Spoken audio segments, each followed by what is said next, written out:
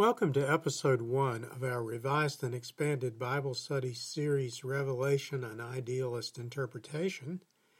I'm Father Ron Shibley, founder and director of the Anglican Internet Church and the producer of this series. Let us pray.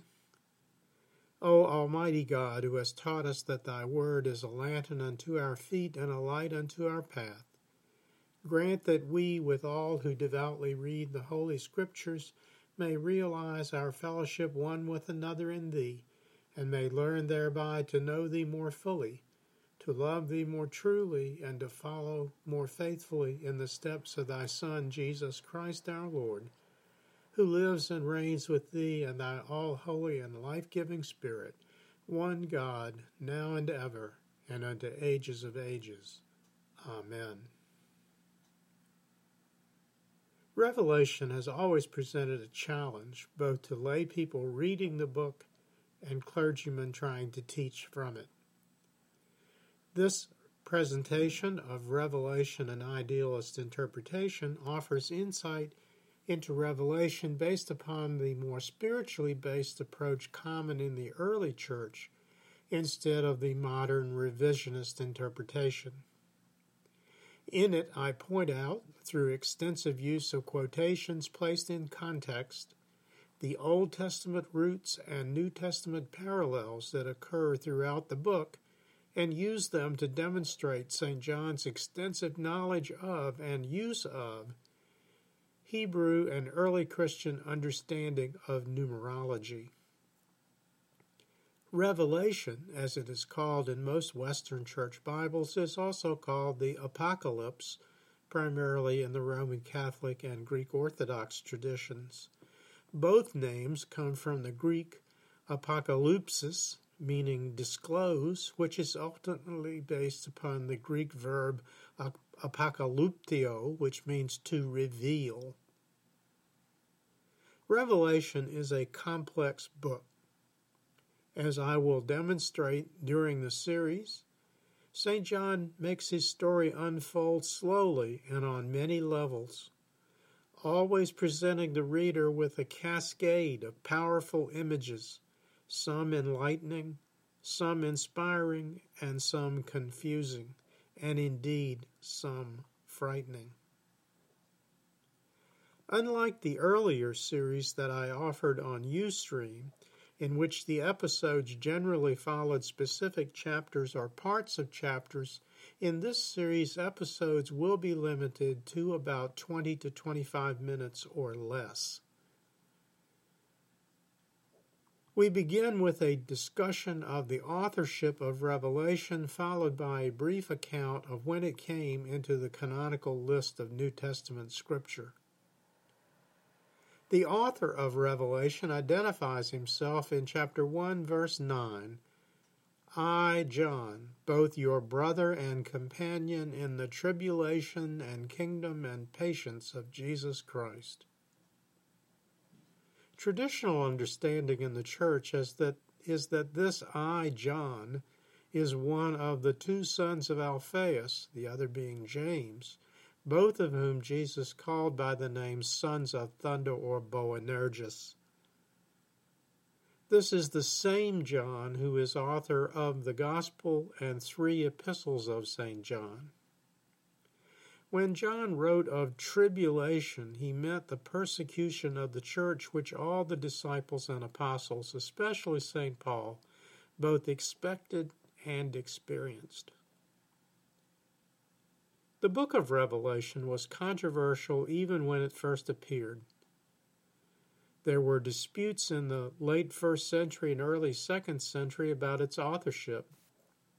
Most believed John the Apostle was the author, but many doubters credited the work to others. The most prominent alternative author was said to be the Gnostic leader Cerinthus. The Gnostics, which roughly translated means knowing ones, believed in a mystical form of religion whose mysteries could only be explained by themselves. They caused much trouble in the early church and are the subject of several of St. Paul's epistles, especially those in which St. Paul refers to the mystery or mysteries of God and Christ. Many in the early church, especially Irenaeus of Lyon around 170 A.D., believed it was the work of the beloved disciple John. The opinion of Irenaeus carried considerable weight in the early church since he was a pupil of St. Polycarp of Smyrna, one of the early martyrs of the church, and who himself knew St. John and many of the other apostles. Pappia, an early bishop of Hierapolis in Asia Minor, and another like Polycarp who had known John and others of the apostles, also credited the work to John. The Roman author Tertullian of Carthage in North Africa was among the first to quote from Revelation and credit it to John. In the Western Church, Revelation was accepted as canonical, meaning acceptance that it was divinely inspired, in the Muratorian canon of the early 3rd century. The early church historian Eusebius listed it in his own canonical list in the early 4th century. It was the last book of the New Testament to be accepted into the canonical list. In this course, we accept John as author and date the book to near the end of his life, somewhere around 96 A.D. We also accept St. John's statement in Revelation 1:9-10 that he wrote the book, quote, on the island called Patmos. Patmos is a small Greek island off the coast of southeastern Turkey. The place where John was said to have been divinely inspired to write Revelation is called the Cave of the Apocalypse, which is near the capital city of Korah, and which was recognized by UNESCO as a World Heritage Site in 1999. At the left of our slide is a late 15th century depiction of the event by Hieronymus Bosch, which is in the State Museum at Berlin, Germany. Bosch shows John dictating the work to a scribe, which is how he is shown in the Greek Orthodox icon used in the title graphic throughout this series. The fortified Greek Orthodox monastery of St. John the Theologian, built by John Christodoulos between 1088 and 1091 AD, is located on the high hill above the caved site. Christodoulos had been given the site by the Byzantine Emperor Alexios I Komnenos. It is little recognized today that John had been imprisoned on Patmos during the reign of the Emperor Domitian, who ruled at Rome from 81 AD until 96 AD. John's crime in the eyes of the empire under Domitian, who had declared himself a god, was that he served as bishop of Ephesus, then a small city in Asia Minor. Christian tradition says that it was to Ephesus that St. John, following Jesus' command from the cross in John 19, verses 25 to 27, took the Blessed Mary for protection and built her a house. The remains of the house of Mary are much visited by modern pilgrims, including 2 20th century and 1 21st century Pope, Benedict XVI. The language in which St. John's Revelation was written is called Koine Greek, often called New Testament Greek. The Koine dialect was widely spoken throughout the Holy Land in the 1st century. Some scholars believe that more Jews spoke Aramaic or Koine Greek than spoke Hebrew at that time. A common literary criticism of Revelation is that John's writing style does not display the kind of mastery of Koine Greek that is used by St. Luke in his own Gospel and in Acts of the Apostles. We can say, however, that while Greek was not his native language, John knew enough Koine Greek to convey his meaning. On the slide is a copy of Papyrus 47, a 3rd century manuscript that includes parts of chapters 9, 11, and 17 and is now in a museum in Ireland, and also an illustrated frontispiece to a 9th century edition of the Bible. Our discussion of the text of Revelation will begin in episodes 2 and 3. For the balance of episode 1, I want to set the stage by discussing the 3 most common schools of interpretation of Revelation, they being the contemporary, the futurist, and the idealist. Those who advocate the contemporary approach believe that John intended his book to be read by those who lived in the Holy Land in his lifetime, that is, in the late 1st century, which was an era when the church was under attack not only from outside by Rome, but from within by Gnosticism and other heresies. The futurist. Those who advocate the futurist interpretation believe that Revelation is an account of events which are to happen at a specific time in the future. They are generally called millennialists, or chilias, from the Greek word for 1,000. In episode 2, I will speak about St. John's use of 1,000 and thousands. Most Protestant denominations interpret Revelation according to the futurist view. Among the 21st century advocates of the futurist school are those who believe in the very modern concept of rapture. The idealists.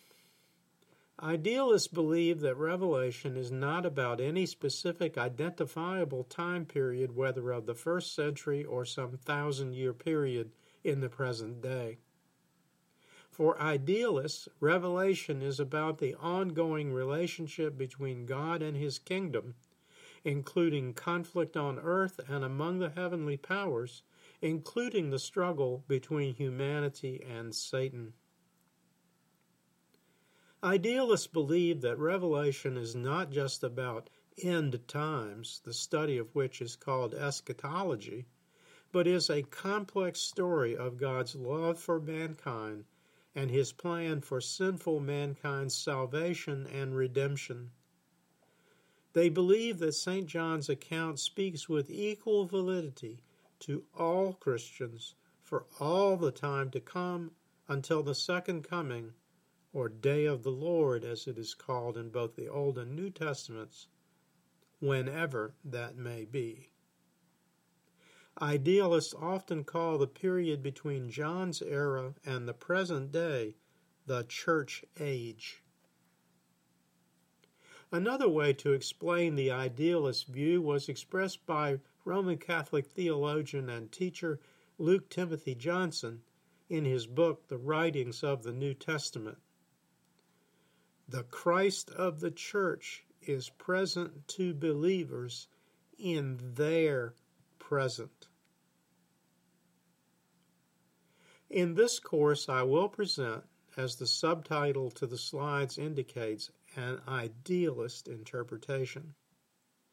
I will seek to demonstrate to you that the book is based upon the first-hand life experiences of St. John, and I hope demonstrate to you that he was not, as many critics of Revelation claim, a deranged old man.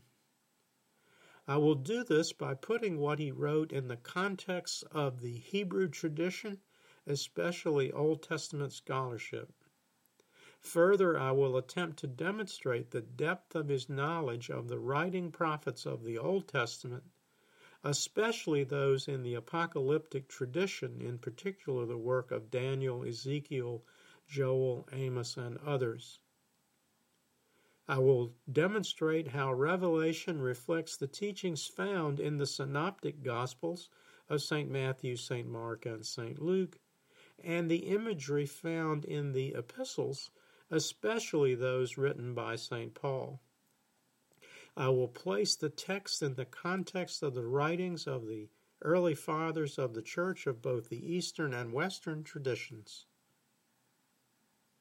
I believe strongly that anyone reading Revelation needs to have an understanding of Hebrew numerology, in which certain numbers were considered powerful, even magical symbols of things past and things future. It is my hope that armed with this knowledge, you can avoid getting bogged down or lost in the obscure interpretations often taken out of context that are common to other schools of study of Revelation. I also hope to steer you away from the literalist study methods practiced by many modern Christians, because I believe that you cannot master Revelation without first seeing it as a spiritual and not a literal guide to understanding the doctrines of the church concerning judgment, and the early church understanding of Jesus as both loving and forgiving, but also judgmental. Next time in episode 2, I will start with a discussion of the characteristics or styles found within the chapters in Revelation, and offer a primer on the major numerological symbols and terms as they were understood by the Hebrew people and by early Christians as well. Thank you for joining me for episode 1 of Revelation, an Idealist Interpretation. You can help us keep this kind of programming available on the internet in several ways. You can make a contribution by sending a check payable to St. Chrysostom Church /Anglican Internet Church to our business office address, 7162 Southwind Lane, Mechanicsville, Virginia, 23111. Soon we will also add a donate button to both the main website and the Podbean site. Or you can purchase books from our bookstore at our Podbean site, www.stjohnc.podbean.com. Following recent upgrades to Podbean.com, you can further indicate your support by clicking the like and follow buttons on the Podbean site, which is the host for our extensive collection of MP3 podcasts. You can also subscribe to our podcast by clicking on the RSS feed logo in the upper right-hand corner of the Podbean page. Doing so will allow Podbean to let you know whenever new material is posted to the Podbean site. You can also like and follow us on our rebranded Facebook page. I've put the full Facebook address on the screen, but you can also use the direct link to Facebook, which I have posted on the home page at our website, www.anglicaninternetchurch.net. Click the link, then once you've reached the Facebook page, bookmark it for easy return. Both contributors and book purchasers can request to become Distance members. Distance members receive our weekly update, which usually goes out on Friday and contains the latest news plus links to the latest videos, podcasts, and publications. Send your request by email to frron.stjohnanglican@earthlink.net. The identity of and email address of Web Weekly Update recipients is blacked out and not shared with others. You can request removal of your address at any time. If you'd like to speak with me personally, please call on my church cell phone 804-306-1190. The best times are between 9 a.m. and 4 p.m. Monday through Friday. Until next time, may the Lord bless you and keep you. May the Lord make his face to shine upon you and be merciful to you. May the Lord lift up his countenance upon you and give you peace. Amen.